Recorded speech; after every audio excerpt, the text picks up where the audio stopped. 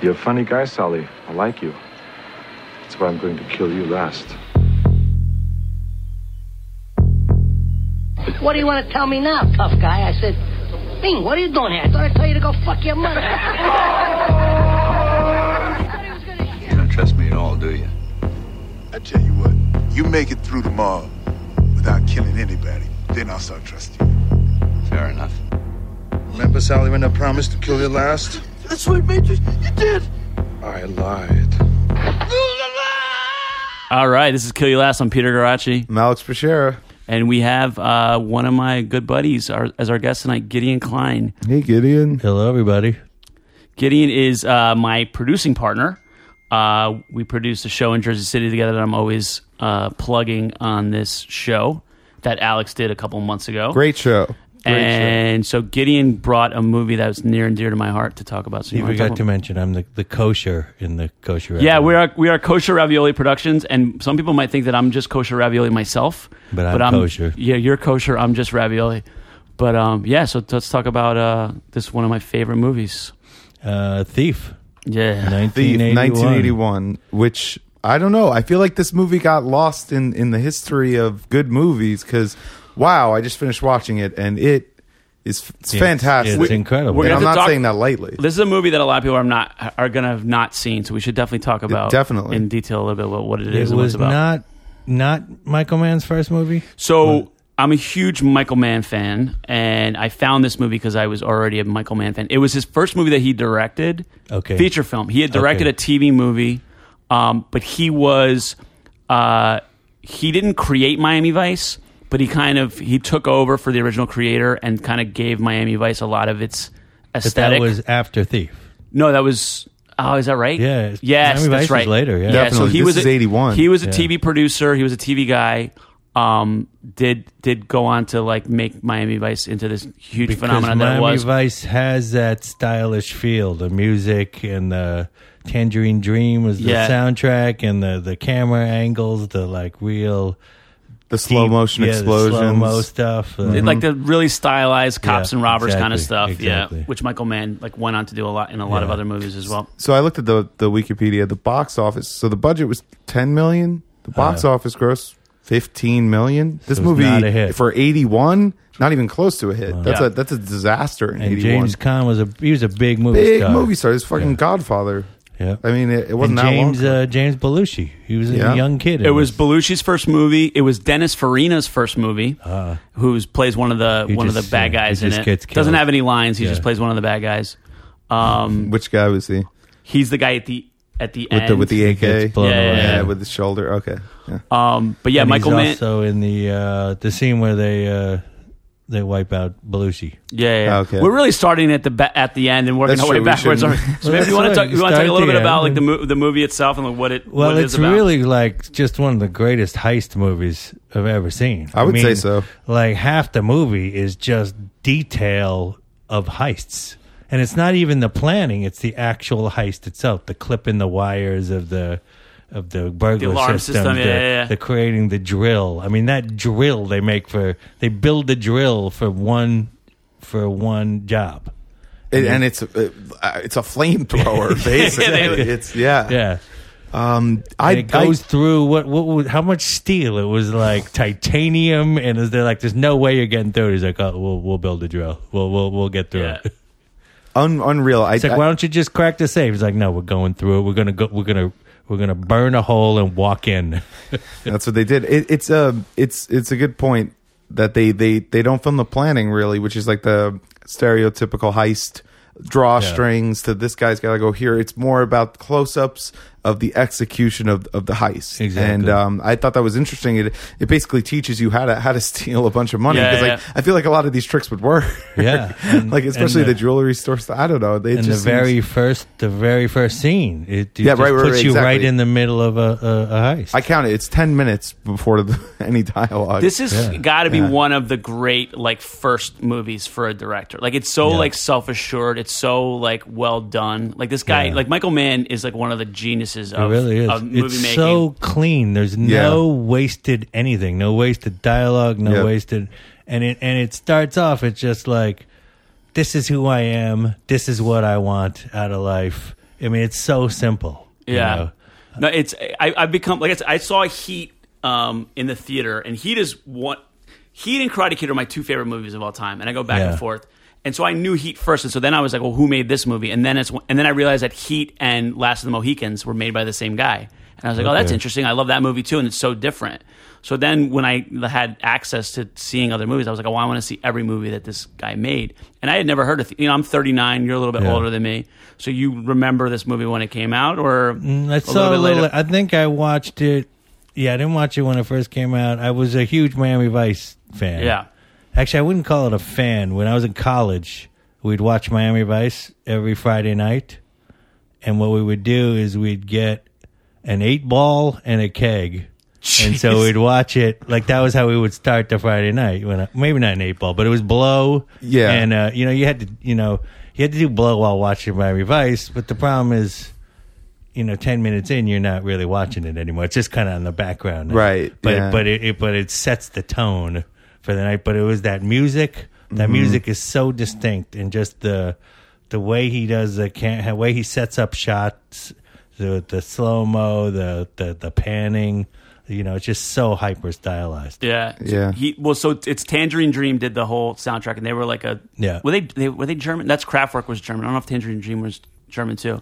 But they were like one of the early synth bands. Yeah. Like Eurosynth. And literally the whole soundtrack. And I'm a huge Michael Mann nerd. He actually specifically, the movie takes place in Chicago, and it's a very Chicago movie. There's a lot of Chicago stuff in it. Yeah. And he didn't want to do, he thought about doing Chicago blues, but then he's like, oh, then it would just be this Chicago movie. And he's like, I wanted to have some kind of universality about it, and I didn't want the music to just hit you over the head, oh, this is a movie about a Chicago guy who plays in Chicago. So he did something way out of left field and put this it's really synth music in the score. It's gritty Chicago. It's not like it's not. You never see anything that's they never go into detail about it. Really, well, at that time too, the 80s, Chicago was. I have cousins in Chicago, and they were back when we were kids, nobody wanted to live in Chicago. It was like New York. It was like they got out of there as soon as they could get in there. It wasn't. It was tough. You didn't graduate college. Isn't that kind of and then move into Chicago?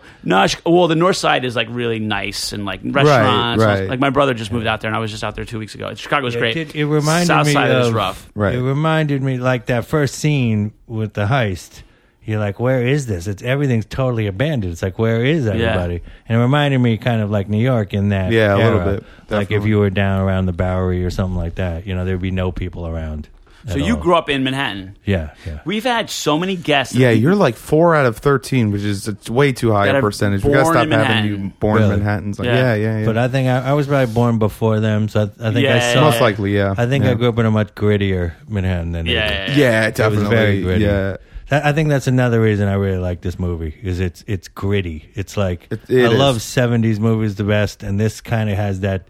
Even though it's 81, it still has that kind of 70s feel to it. So Gideon and I have been friends for a long time, and we talked a lot of stuff, and literally we were walking the other day, and you just said oh, one of my favorite movies is Thief. I was like, son of a bitch, how is it that we've not ever talked? I was like, it's one of my favorite movies. We've never spoken about this movie. That's one of the few movies I own. I don't have a DVD player anymore, but somewhere I have the DVD. So I own it exists somewhere. A lot of DVDs, but this is one of. I own pretty much every Michael Mann film. This one's up there. My favorite movie of all time is Network, but that wouldn't go. I fucking love Network. Yeah, I love it too. We should do Network. Yeah, that's not really. That's not. It's 70s and it's not really action. Yeah, we branch out sometimes. Although this was action, it's more of a thriller.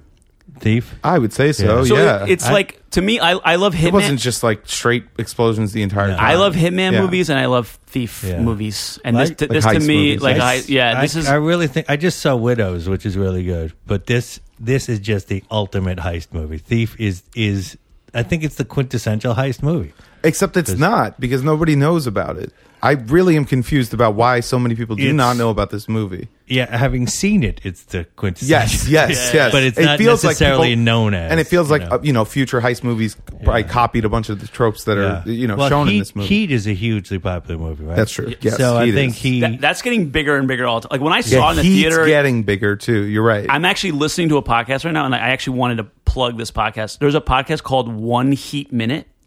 and these two guys, I think they're out of Australia, are literally doing every episode minute by minute in Heat. So they start at minute 1 of the movie, and they're going through the entire movie, 170 minutes. But they'll have What the fuck, they'll have dude? different guests on. That's a little much. It is, but it's like for someone like me, kind it's of a like good I idea. literally thought I knew everything about Heat, and now I'm still like finding out and Oh learning. yeah, new for things. someone like you, that's fucking Oh, heaven. I mean, that's what I would make like this podcast Michael if I Mann could. nerd. Just just do a Michael Mann podcast. So I was listening to the Michael Mann is so detail oriented and so dense that even his like voiceover commentary sometimes I can't listen to, and I love listening to commentaries about films because this is a guy who like literally like he knows the prison system, he knows like how the cops work. So what do you mean? So why is it so hard to listen? Because he's just like so dense, Too much and like detail. so like he's a little bit you could kind of tell that in Thief, like the detail behind things. They don't really talk about it, but just them figuring out the fifth alarm. Yeah, So that is so detailed. So Michael Mann is that. he's a Chicago guy, and where they do that thing is he like so with Heat. I was watching some of the special features. Heat is based on a real. So Michael Mann had a cop friend who was a consultant, and that guy was sort of like the Al Pacino character in real life, and he chased down a guy who was named Neil McCauley, which is De Niro's name in the movie, and they literally had an encounter where that like kind of plays out like a scene in the movie. So like Michael Mann literally takes from real life. So in Thief, I know he did a lot of research, and one of the interesting things that he did in the movie is that Dennis Farina was a Chicago cop who's a consultant on the movie. Like Michael Mann basically gave him a movie career by putting him in this movie. So he was consulting for the cops. So in the movie, the cops are the real life cops. The cops are the bad guys. Are playing the bad guys, and the cops in the movie are jewel thieves. So one of the lead cop who's like always giving James Caan a hard time, that guy is like one of the great jewel thieves of all time. Oh, a real jewel thief. Like a real jewel thief. And then he got rehabilitated and he became a consultant to the police. So rehabilitate. Oh, okay. In real life. Well, after going to jail and like doing his time or whatever, he kind of got straightened out. But right. So that's why that's another thing too. That's why this movie feels real. So real. It feels like it's an instruction manual. Yeah, these are real thieves. You really get that feeling. Yeah, people out there, if you want to learn, like, if you want to take a risk in life and you want to, learn how to rob a bank or, I would maybe imagine, pull off a heist. I think things are a little more computerized now. They are, and it's probably harder. But there's some basic stuff in this movie that you really could use as a template, I would say. Yeah, you could get the rest off the internet. Yeah, probably. exactly. Sure. Yeah. So I'm a Miami Vice fan, and I actually was going back and watching the movies. But your experience of Miami Vice is a lot different because I sit on my couch with my laptop and I watch Miami Vice on Hulu, and I get excited.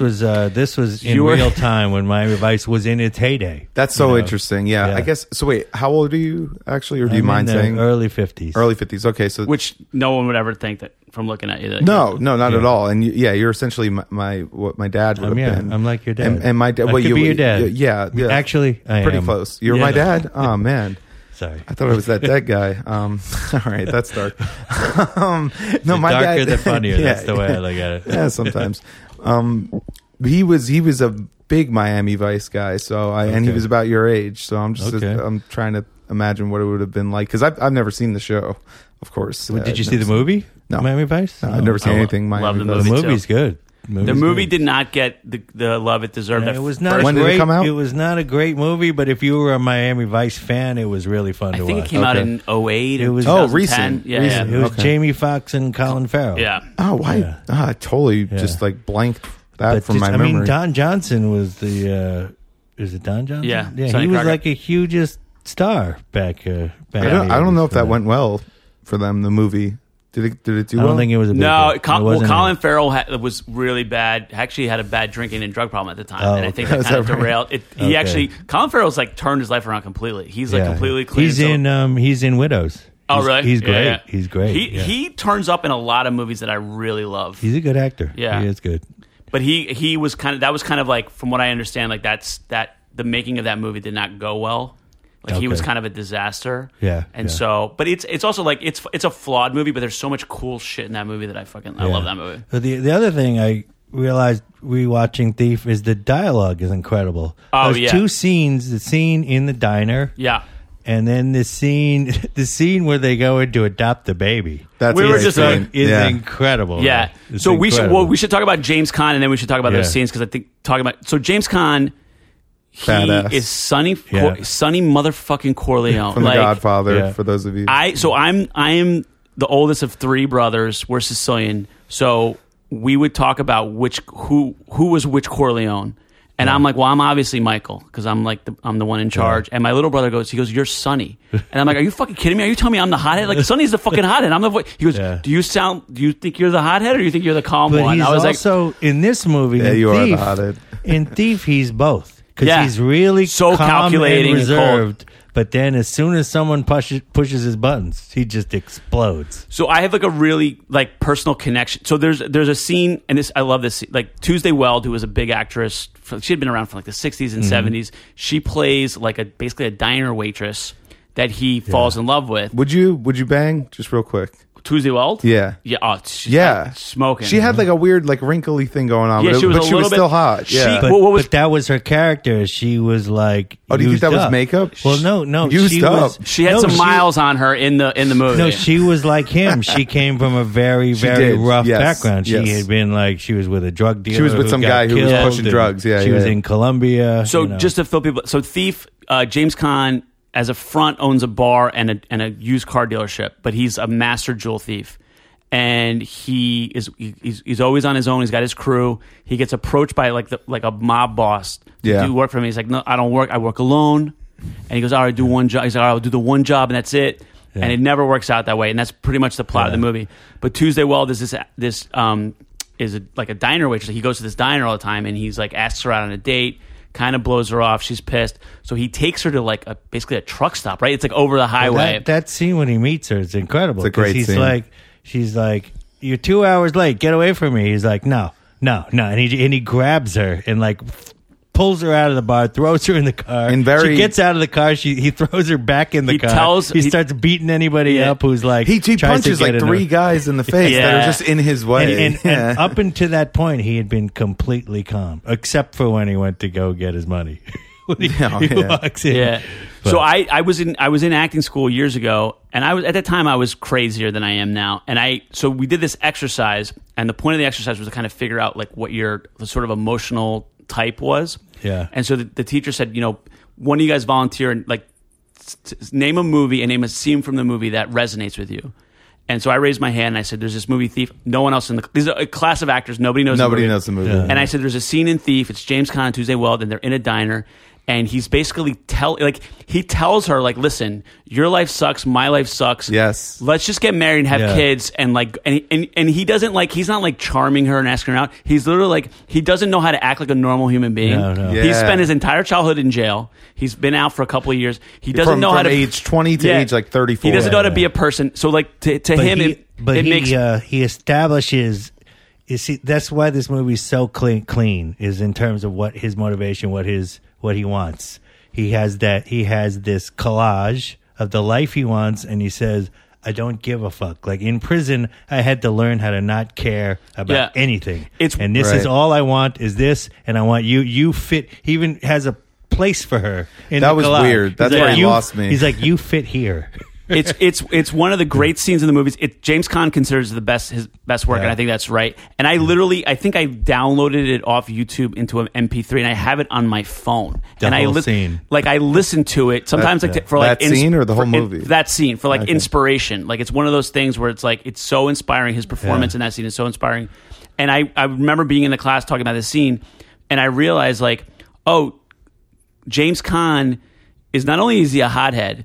But like when things don't go his way to deal with it is like just to fuck everything up. Blow it up. And it's such a great like moment in this movie where he's like, things are not working out, so I'm going to kill everybody.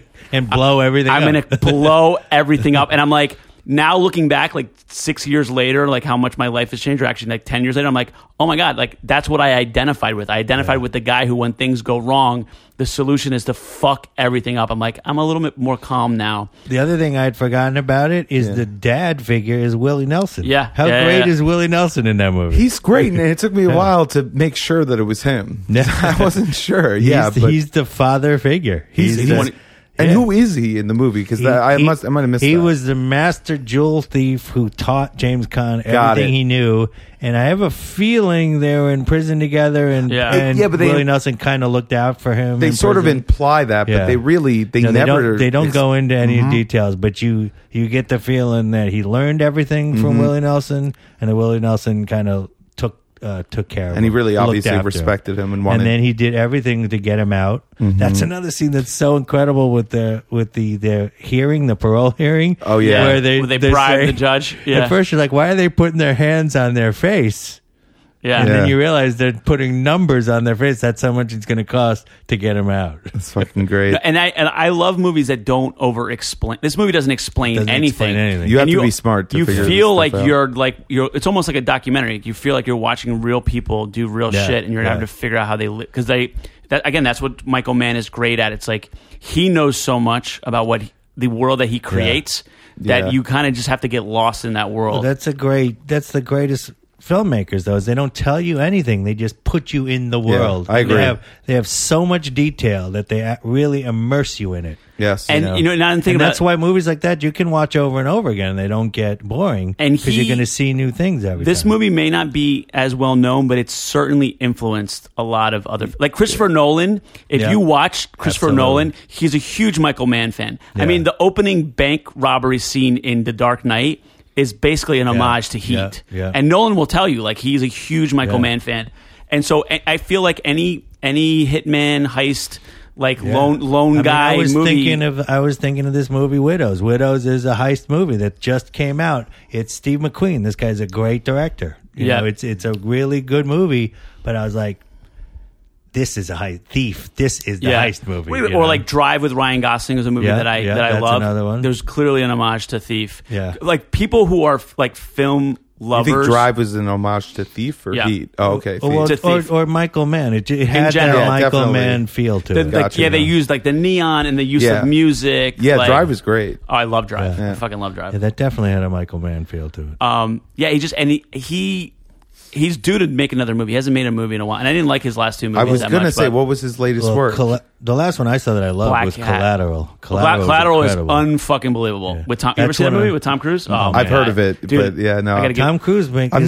Tom Cruise is the greatest villain, man. In fact, that was the movie I said we should do. When Wait a minute, is that with Jamie Foxx? Yes, the gray hair. Oh, I have seen that. That is great. That is great. Jamie Foxx is the cab driver, and Tom Cruise is a great villain. You're right. Yeah. Because there's something. That psycho could fucking act. There's something dark in Tom Cruise's heart. That's what it is. There's a lot of shit dark. He doesn't care about his own children. Yeah, he's such a fucking psycho. He is a pure psycho. I love him. I love him so much. I do kind of love how he's my favorite movie star. I love Color of Money. I love Jerry Maguire. It is great. I actually think Tropic Thunder is one of the greatest performances in the history of movies. You know what's funny? Tropic Thunder is going to go incredible in that. He is great in that. He was nominated for an Oscar in that. Yeah, and I think that movie is going to go down as like a fucking racist movie. Unfortunately, it gets a pass. It's that movie now. It does. Robert Downey Jr. is so beloved that it gets a pass. For now, it is. Yeah, I mean, there's lines in that movie that have gone in the vernacular. Like, don't go full retard.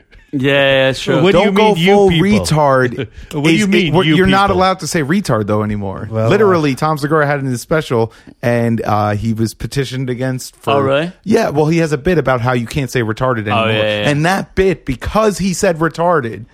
Because he said you can't say it anymore. So he's saying you can't say it, and the fact he said it while saying you can't say it. Like 400,000 signatures against him, and like, they ran a smear campaign. He's fine, obviously. That's because those people are retards. They're literally retarded. So, and I agree, but hold on. I just want to say something about Tropic Thunder, because I do think it's a great movie, but I also think we're going to look back on it. Not me and you, and you. But I do think in like 30 years, the way things are going socially, that movie is not acceptable by current day social standards. Like the way we look at Jazz Singer now? Exactly. Yeah, exactly. It's going to be like that. But back to it. Michael Mann's last movie was Black Hat with Christopher Hemsworth, which I did not like all that much. So a rumor I heard about Michael Mann, and it seems like this would be true. He's gay. No, he's not gay. Okay, you always putting it in. It was something. A rumor that I heard about Michael Mann is that he's losing his hearing. Oh, no. And he's kind of a tyrant on set, so he won't listen to anybody else. So if you look at his... That's not a good combination. But if you he's look also at... got to be pretty old, right? If you look at his last 3 movies, I think he's probably in his... Yeah, he might be in his 70s. If you look at his last 3 movies, starting with Miami Vice, they're kind of hard to hear. Like a lot of the dialogue is hard to hear. Like a lot of I'm like, what did they say? And it makes perfect sense that he's literally deaf, so he can't tell... that you can't hear what the fuck is going on in his movies, and nobody will stand up to him and tell him, like, hey, Michael, we got to fix this. You don't think he has sound editors and shit? That, yeah, like, but they literally, from what I hear, he's such a tyrant that he's like, no, do God. it. He's like, do it this way. I don't know if that's true or not, but it makes sense. Right. So what are his other great movies? Because he also did The Insider, which was a huge movie. To me, Heat is my favorite of all time. Thief is right behind it. Last of the Mohicans is right up there, too. Okay. But I love them. I love Manhunter, which was the original Hannibal Lecter movie. So there's a lot of great stories with these movies too. So Manhunter was the original Hannibal Lecter movie with Brian Cox as Hannibal Lecter. He's fucking fantastic. Great, and William Peterson, who has a cameo in Thief. For a split second, you see him in the background of a bar. He was a Chicago theater actor. Only you would notice that. Did you notice that? Yeah. So he's I'm sure that was real. So he plays the not Clarice like from Silence of the Lambs, but he plays another FBI. So Manhunter, if you've ever seen Red Dragon with Ed Norton, that's a remake of Manhunter. So what the story was that Michael Mann makes Manhunter. It's a huge flop. So Dino De Laurentiis, who's the big movie producer, who's kind of a prick. Whatever. Make King Kong. Wait, how do you know that? That's just you hear rumors about him too. Okay. He famously told he saw Meryl Streep on the set of a movie that he was doing. He goes, "Can we get a pretty actress?" He goes, she uses that as he's like, "Who's this horse face?" It's a famous story. Yeah, she uses. Who is this fucking ugly broad? He's Italian too. Actually, he's like, "Oh, you got this fucking ugly broad." It was King Kong. She was auditioning for King Kong. And Jessica Lange got it. Well, Jessica Lange's one of the all-time beauties. Yeah, but he told her, "You're not pretty enough for this." Yeah, which is probably true. I'm not a Meryl Streep fan. Well, at all. I mean, but in I was gonna say it is true. King Kong is in his defense. That movie, all she was hot. She's supposed to be a hot girl. Yeah, that's really not supposed to be a Yale trained actress. But you don't. But you also don't say. You're not hot enough. Get rid of this ugly bitch. Who the fuck is this ugly broad on my movie set? So because Manhunter's a flop, Dino De Laurentiis sells the rights to the Hannibal Lecter movies. So then years later, they make Silence of the Lambs. He has no piece of that. And he's like, motherfucker, they made a fortune off this shit. So that's why they made Red Dragon as a remake with Anthony Hopkins playing Hannibal Lecter. Because he's like, well, I got to make some money off of this somehow. So he literally owned the rights to that story and just remade that movie. And basically. they all went along with it, I guess. Yeah, it's a money making. It's about money. That's why, I mean, Anthony Hopkins is supposed to be playing a younger version of Hannibal Lecter, and he's fucking old. He's an older version of himself. They gave him. Prequel. He's got like the face of an 80-year-old man, but they gave him a ponytail, and you're supposed to believe that he's like 35 because he's got a ponytail. Like it's a lot of movies do that shit. Well, it's also that's the problem. It's also you guys watch Better Call Saul? I've seen a few episodes. Well, he's Gus. Is supposed to be earlier, and he's like twice as old, but he's supposed to be young Gus. What are you gonna? That's a flaw in the pilot. But I wanted to get back to that one scene in Thief, especially since we were talking about unpolitically correct words. He's talking about because when they're adopted. Talking about it. When he's adopting the kid, and he's what's he say? He was. We should set it up. On a black, they want a baby. She in the diner scene. Tuesday Weld says, I can't have a baby because in his collage, there's a baby. And he's like, but I can't have kids. Like, we'll adopt. So they go into an adoption agency and they ask, these 10 years, it says San Quentin Penitentiary. What were you awarded in there? He's like, I was making shoes. I was doing laundry. They're like, I was doing time. She's like, well, I'm sorry, you can't have a baby. And he starts going nuts, and he's like, "Come on, there's plenty of kids here. We'll take. You got a black one? I'll take a black one. You got a chink? You got a chink kid? You got an old one? I'll take an old black chink." He also puts his ring on the table to bribe her. Yeah. He like totally doesn't know how the he world get works. That won't work. But when they're kicking him out, that's when that scene is so powerful because he's like, "I grew up. I was raised by the state. I was one of these kids, and you should give us it's better to give him someone like us who really wants a kid than let him be raised by the state. That's what's so brilliant. One about the writing and also James Caan's performance is like this woman. Her job is to like do paperwork and like place these kids in adoption. Yeah. And she's technically correct that you don't want to like give it, but. James Caan is also like, you're also like rooting for, like, you want James Caan, the career criminal, to get a fucking kid. Like, you're rooting for him. You learn so much about him in those two scenes. In the scene in the diner, when he basically tells what his experience was in prison and how the only way he could survive was to get to a point where he did not care about anything. And then in that adoption scene, you realize where that came from. Like how he even ended up in prison because he was raised by the state. He was probably abandoned as a kid and was probably in foster homes. And it's funny because it's almost like a throwaway line. So Robert Prosky plays the mob boss, and Leo. He's Leo. Is he the main? He's Leo. He's the old guy. Yeah, is such a prick. But he's so good. So he was a theater actor. This is also he's his so first hateable. His first movie. Yeah.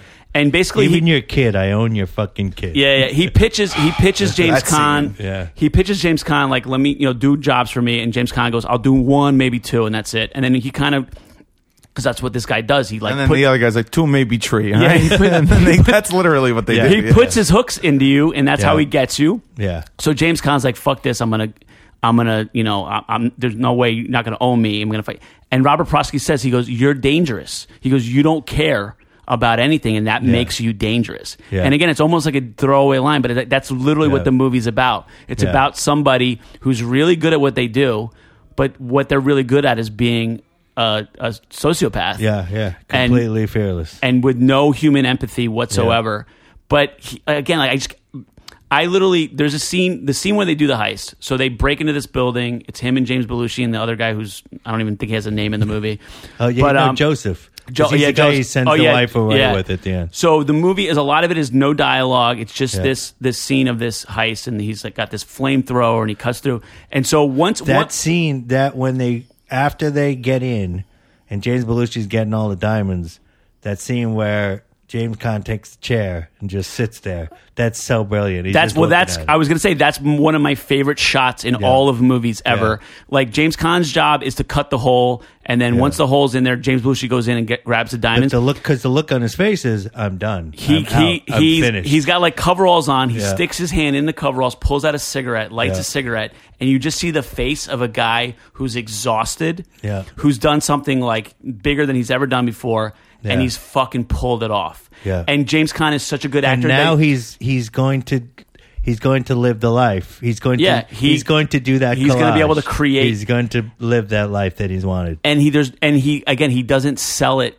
at all. No. It's like, I think about this stuff all the time because when you've watched movies as many times as I watch, then you start to notice the little details. Mm-hmm. So like the difference between a great actor and a not great actor, like, I don't think George Clooney is a good actor. So he was getting a lot of buzz. You don't like this thing? So my head. Michael Clayton was a movie that people were like, oh, maybe this will be the movie that he finally wins an Oscar for. So at the end of Michael Clayton, like he does whatever. Just looking at his face. It's just George Clooney's face, and everyone's like, oh my God, the movie ends where he's in the back of a cab and he's just riding. There's nothing going on in his face. There's nothing in his face. The drama in that is the context. Yeah. And the fact that there's nothing going on. But there's nothing there. James Caan, in 5 seconds of you looking at his face, you know exactly who that guy is. You know everything about him, and everything seems right. There's not a false note. Yeah.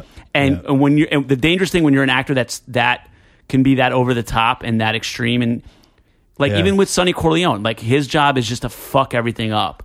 Yeah. But it's not false. It's so true. It's so real. But it's in the quiet moments where you show how great an actor you are. Actually. Oh, dude. It's like in Godfather when they were telling Al Pacino, you're doing this so subtly. Where's your acting? Like they knew this guy is this hothead, right? But it wasn't until that scene where they rub the guys out in the restaurant, where you see it in his face. Well, that's where it becomes the rage is there, but it's underneath. So, do you know the story about that scene?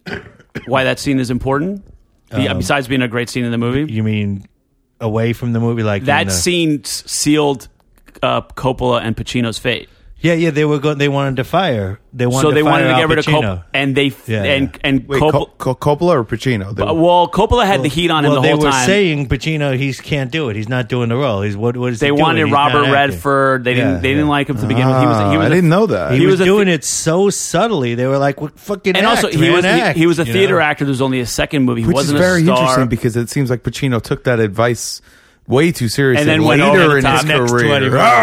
And went nuts. Well, he started playing. I'm Al Pacino. Like that's really what we started and to it's do. like we know, man. No, actually, I can't stand him anymore because He's it's terrible. But Everyone says that. But yeah. that scene is so brilliant. Oh, no, in man. Godfather. It's Yes. so brilliant. Sorry, this is great. I didn't know any So of this. Coppola very geniusly was like, if they we got to do this scene, and if they see the dailies of this scene, then Al will be safe. So they did that scene, and it's so fucking subtle and so well done. And then they were like, all right, Al Pacino's going to stay. Yeah. And that, Michael Corleone, I think, is the greatest movie performance of all time. So the fact that it was even in question that That's they weren't going to crazy, use yeah. Pacino is But nuts. it really comes out in that scene because the look in his eyes in that scene, it's like you've never seen anything like that. It's funny in any movie. because Heat is mid. Way over the top Al Pacino, but I love him in Right, that. But then yeah. after that, it kind of went really downhill. Like it was too much. He got way too crazy. Yeah. And then it became fun to watch him in a funny sort of way, though. Hooah! Yeah. Well, I mean, saw him. I that saw him movie do stinks. American Buffalo on stage. When Are you I fucking first kidding came me? Out. Yeah. Are you kidding me? I was in high school, and that's when I That's was insane. I decided I wanted to be a playwright based on seeing that. I was like, I have never seen anything like it before. Yeah. And the thing is, later on, I studied that play, and I was like, "There's nothing here." Yeah. Like this is what was it like? It's like it was all just energy and intensity, but there's really no. So I have that play in my bag right now. I'm like going back and rereading it. Originally, Robert Duvall played that character Teach in American, and apparently he did it on Broadway, and apparently he was amazing. Sure that was great. And then later they did the revival with Pacino, and I heard that Pacino was. I can't believe that you fucking saw that on Broadway. Yeah, You're old, dude. That's like everything. Not on Broadway. It was actually an off Broadway. Oh yeah, I was in high school. I was probably 13, 14 years old. That's nuts. You don't get to call people old, Peter. No, I know. I'm Well, around. no, I mean I am old, but the cool thing is I saw cool stuff. There's We're three generations here. To me, I just realized to me, that. the Holy 70s. shit. To me, everything after 70 is like a waste of time. Like this. That's why. In terms is- of plays, or what are you talking everything, about? music, Oh, come movies, on. everything. You're out of like your this mind, movie is so great, Thief, because it's like it's 81. It's still like, like the you end still of the have that 70s. grittiness. Yeah. I mean, sure. I mean, I'm being facetious. There's been some and good movies. Come on. I'm being facetious and over the top, Yeah. but I really believe like the greatest creativity Okay. in movies and All music right. was in the 70s. That's they- plausible. That makes sense. Have you ever read Raging? Was it Easy Riders and Raging Bulls? It's a book no. about Hollywood of the 70s. Okay. So basically, like Coppola, Scorsese, De Palma, all these guys. And they all hung out. They all knew Well, each other. they went to school together. We were talking about it with Conan the Barbarian. So John Milius, who directed Conan the Barbarian, came up with those guys. They all like Coppola was there when they were auditioning people for Star Wars. You know, like Indiana Jones came out of an idea that George Lucas told to Spielberg. Like it was this back and forth. But what the book is about is literally about how these young maverick guys all made amazing works of art that were successful. Like Godfather, and that's the thing that's different now. Like Godfather was a huge hit. People were like waiting in line around the block to go see this movie, and it's a masterpiece. So, and they all did this. All these movies they made were masterpieces that were also hit movies. Taxi Driver came out. I Yeah. mean, that was incredible. But what happened is, so they gave those guys all the keys to the kingdom, and they all fucked it up. Like that's when you're like the rebel and you got no money and you're young and you make something great. People give you a bunch of money and they start blowing smoke up your ass, and then inevitably you fucking blow it. Scorsese blow it too? Oh, no. Yeah, I know Scorsese was there's laid out. missteps. Scorsese was like laid out. He had a huge coke problem. Oh, really? And he so De Niro brought him the idea for Raging Bull.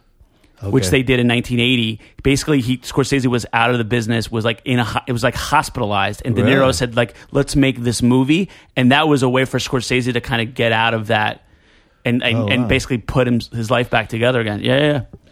I think Taxi Driver is his best movie. Oh, I love Taxi Driver. I mean, I love Raging Bull is so fucking funny. Like Pesci is so funny in that movie. I love Pesci.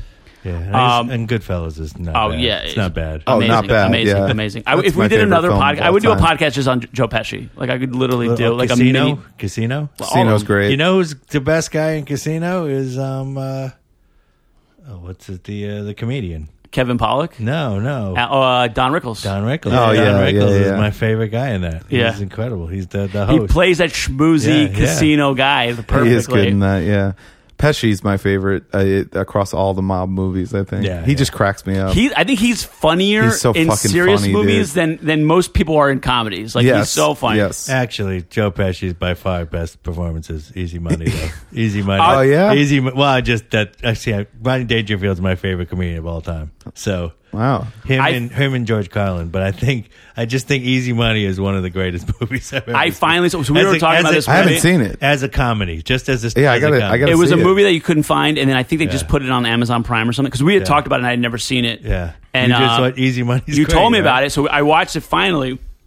And in the movie, Joe Pesci plays a plumber. He drives a van that has a faucet hanging over it. It's like a fake Is it faucet. a comedy? Yeah, it is a comedy. Okay, all right. And there's a scene, like my favorite thing, like they're in a bar that they always hang out at, and they're getting rowdy, and the owner, or I guess somebody doesn't know who they are, and he comes over and is giving them a hard time, and he says to Joe Pesci, "Who are you?" And he goes, "Who am I? I put the bathrooms in here."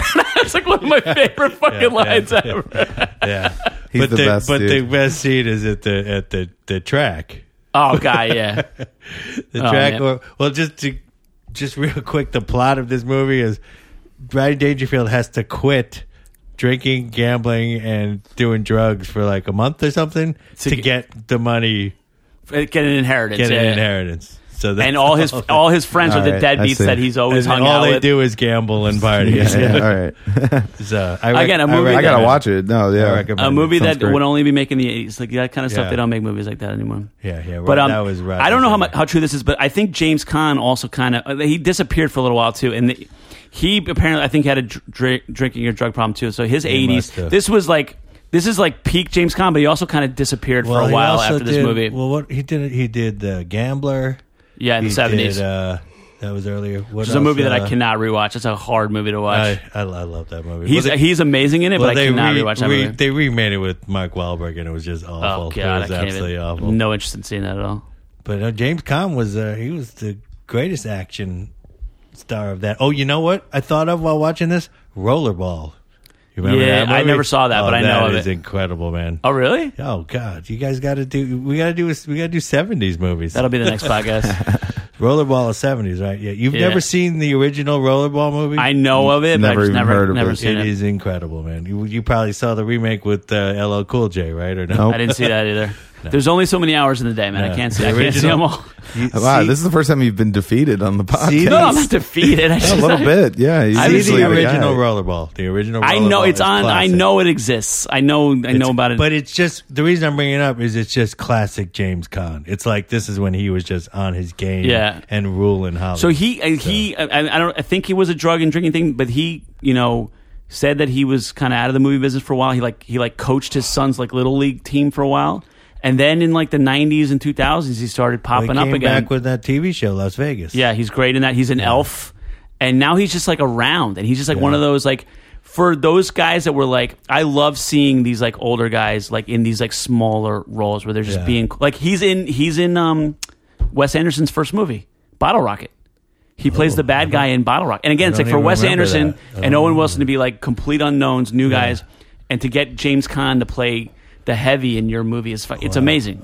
Yeah, they must have been fucking stoked when he signed on. yeah. But back to Thief. In the end, I'm always thinking why did he have to say to her Yes, I said this to Peter. But I think No, say I it. understand it. Is Say it. because Hold on, before you say it, we have to explain what happened. Oh, yeah. He tells his wife, the girl he meets in the Yeah. diner Yeah. that we spoke about. He basically tells her that her and the Get kid out. have to go. Get out. Go. Because the mob boss is basically threatening him, and it makes sense why he would do that until he kills everyone. So the problem solved, right? But I he think- blows up his house. He blows up the fronts. But I think, the romantic in me is saying he's going to go back and find her And the reason he did that was because he thought he was probably going to die, and that he had to just in case. He didn't want her. He wanted to like. You know what? I was about to soul. argue with you, but I think you're right. I think you're right. But again, now, I think that that's the James Caan character. It's like it's scorched earth. Exactly. And it's the same thing. Like in the reason he gets killed in The Godfather, and it's funny that you by the way, in The Godfather, fucking James Caan gets killed. I walked into a dorm lounge in freshman year of college, and they were watching The Godfather. I was like, "Oh, did they kill Sonny yet?" And everyone was like, "Oh, come on!" I'm like, "You guys haven't seen The Godfather yet? It's your fucking college." Years later, I ran into some guys, and they were like, "Oh, what's this guy Peter like? Oh, he ruins movies." I'm like, "Get the fuck out of here!" But like James Caan, is what he does. The reason he gets killed in The Godfather is because he's such a hothead that he can't fucking get out of his own way. So what he does is he destroys. Yeah, and that's the thing in this is you don't know when he's walking down the street at the end. Maybe he goes back to her, but maybe he's scorched it so much that it's like there's nothing even left. What do you think, Peter? Inside, I like happy endings sometimes. Yeah, I really I like to think that he could do it, but he gave her $400,000. Yeah, he gave her $400,000, and he did set her up with like a guy. What was the guy's name? Joseph. Yeah, and you give him $20,000 for the first month, and she's like, "No, James." Second month, you give her. And he's talking over. Third month, you give her. James, I love you. And then he's like, "Get out, get the fuck out." Yeah, he's so cool. But the scene where Leo says, "I own you," so you know that he's going to have to kill him. Yes, right? It's either. But what you someone's don't realize is why does he have to blow up his house? Why does he have to blow up the bar? Why does he have to burn down the parking lot? It is kind of like.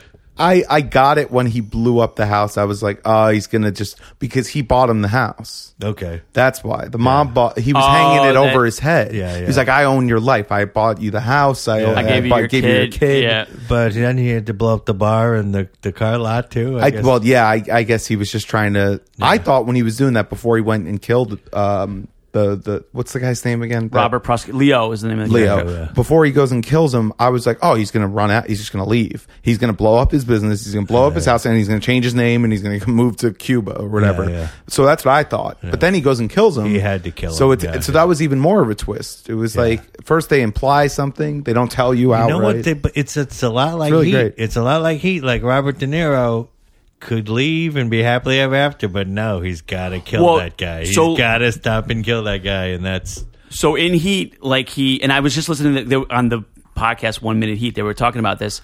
Like De Niro's discipline in the movie Heat is that he has no attachments, and he's like literally the movie is called Heat because he tells everybody that he learned that if you feel the heat coming around the corner, you got to be able to drop everything and walk away. And that's exactly what he says. And De Niro gets killed because he doesn't listen to his own advice, and he gets attached to a girl. And James Caan is sort of a prototype for that character, who he's lived his whole life alone, and now all of a sudden he's got a house, he's got a wife, he's got a kids, he's got a reason to live, and he's got to get. That's what it is. You know what it is?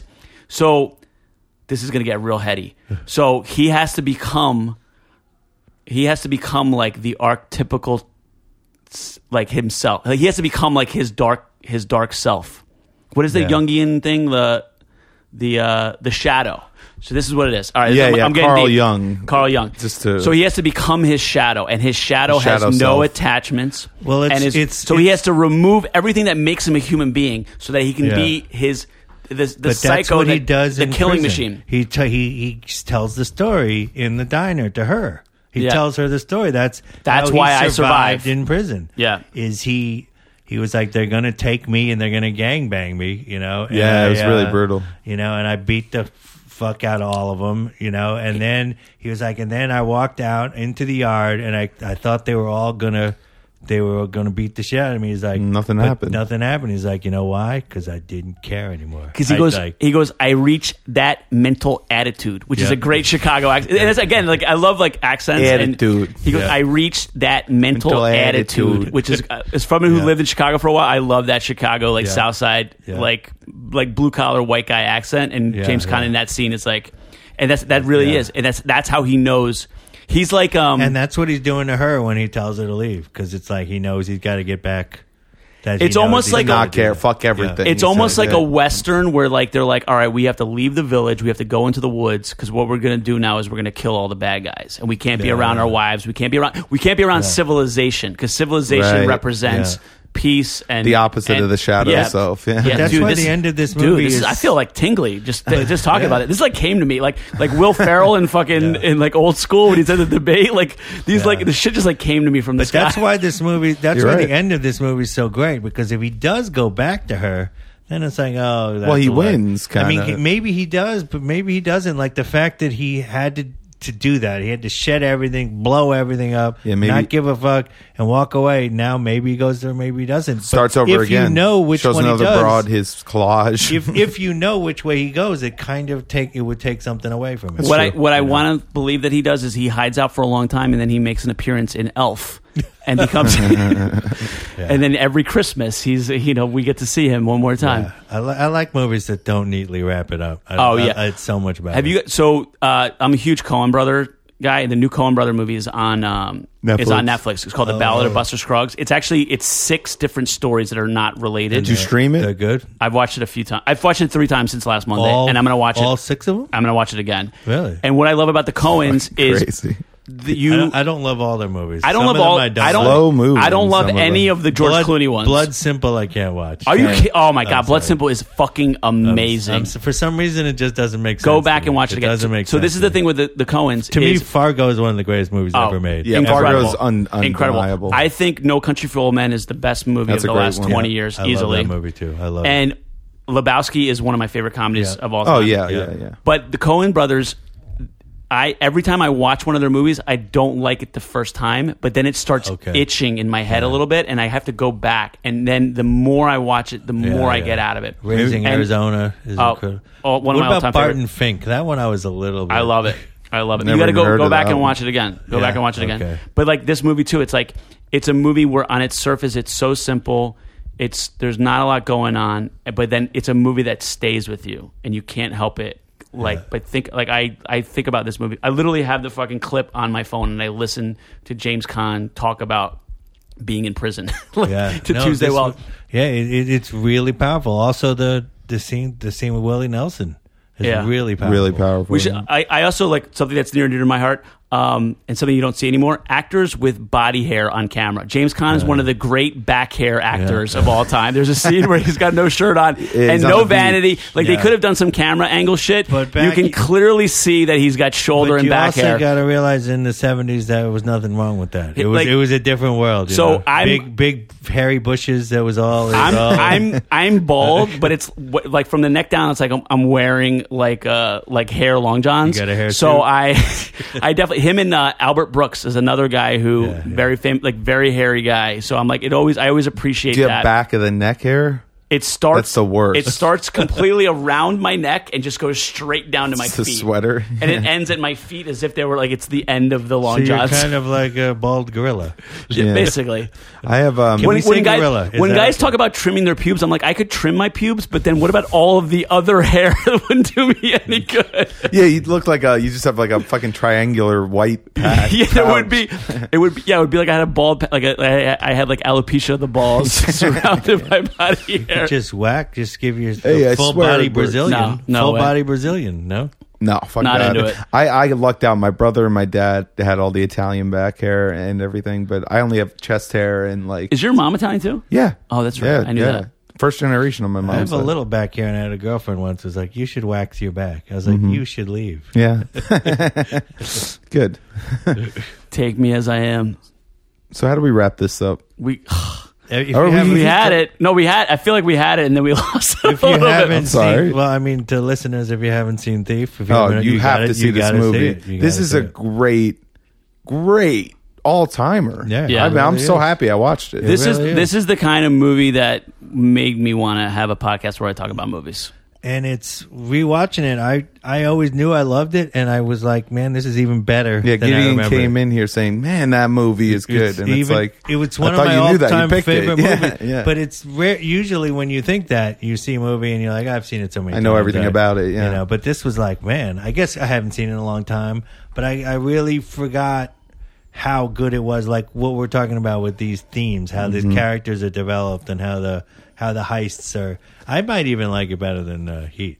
I mean, I do. I go back and forth with it. Like I like it better than Heat. Heat has like more like it's got so much more in it. Well, Heat's got more in it, but it's also like I remember like the time I saw it in my life and like what it meant to me. That like that's why. And the Karate Kid too. It's like it's more of a sentimental thing for me. But like Thief, I think is a masterpiece. I love the simplicity of it. There's so much to it, but there's so little said.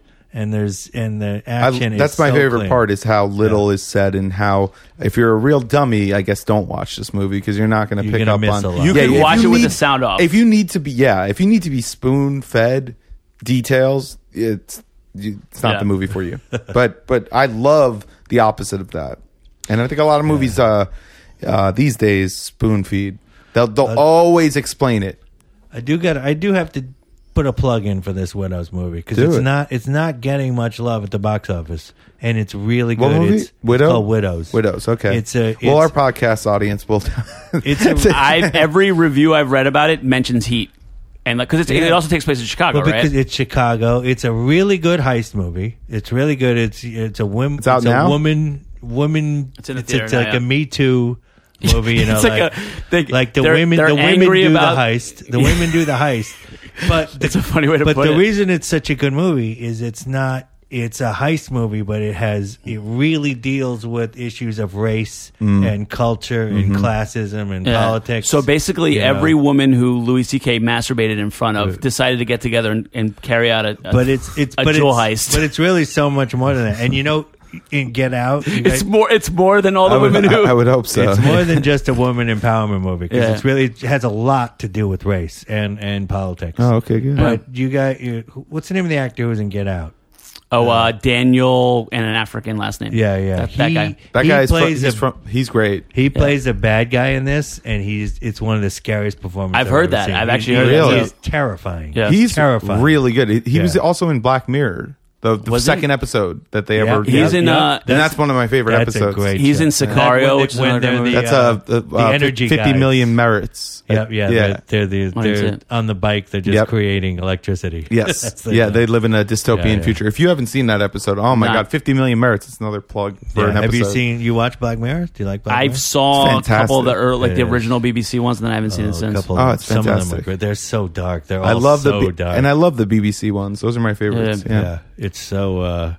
you could do a whole podcast. Oh yeah. We shouldn't even start talking about that. We've definitely made it clear that everyone should go fucking see Thief. Yeah. For God's sakes. And the reason I'm bringing up Widows is just because it is a good heist movie. It's kind of, I think Thief has set the standard, like set the bar for heist movies, and Widows is, it achieves it's an excellent heist movie, but it's also there's so much more to it. And people need to see it. Yeah, no, I'm that guy's a sold. great director. Steve McQueen is a great director. Yeah. Oh yeah. Well, I think I think we fucking did it. I think we did the thing. What, Gideon? Do you have anything you want to plug?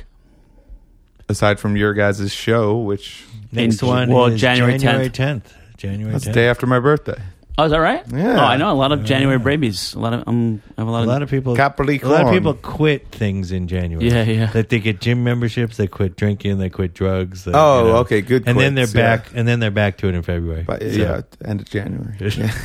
I love my. Alex, what's going on? You? I feel like you're doing podcasts and moving and shaking. Well, I am. I have another podcast I do with my friend Lil Young Big. It's a hip hop podcast. But we're working on an album, actually. I was in the studio today. So that's coming out soon. You a rapper? No, Lil Young Big is the rapper. Me and him co-host the podcast. We just had Corinne Fisher from Guys We Fucked On. It was a good episode. That's called What's Good With You with Lil Young Big. We got this one. And I'm also on the Week in Sex podcast with a couple of buddies of mine. You're podding.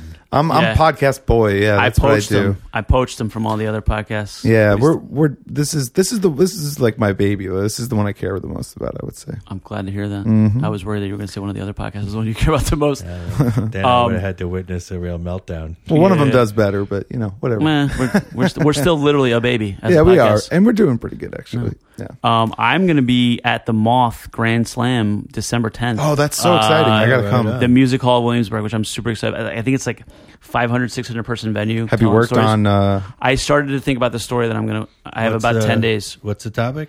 Lost and Found. So the topics are always like kind of open-ended so that you can kind of pick whatever story you want to do. But I haven't. I won. The way it works is that whoever wins a night of 10 storytellers, you get to go to a grand slam, which this is.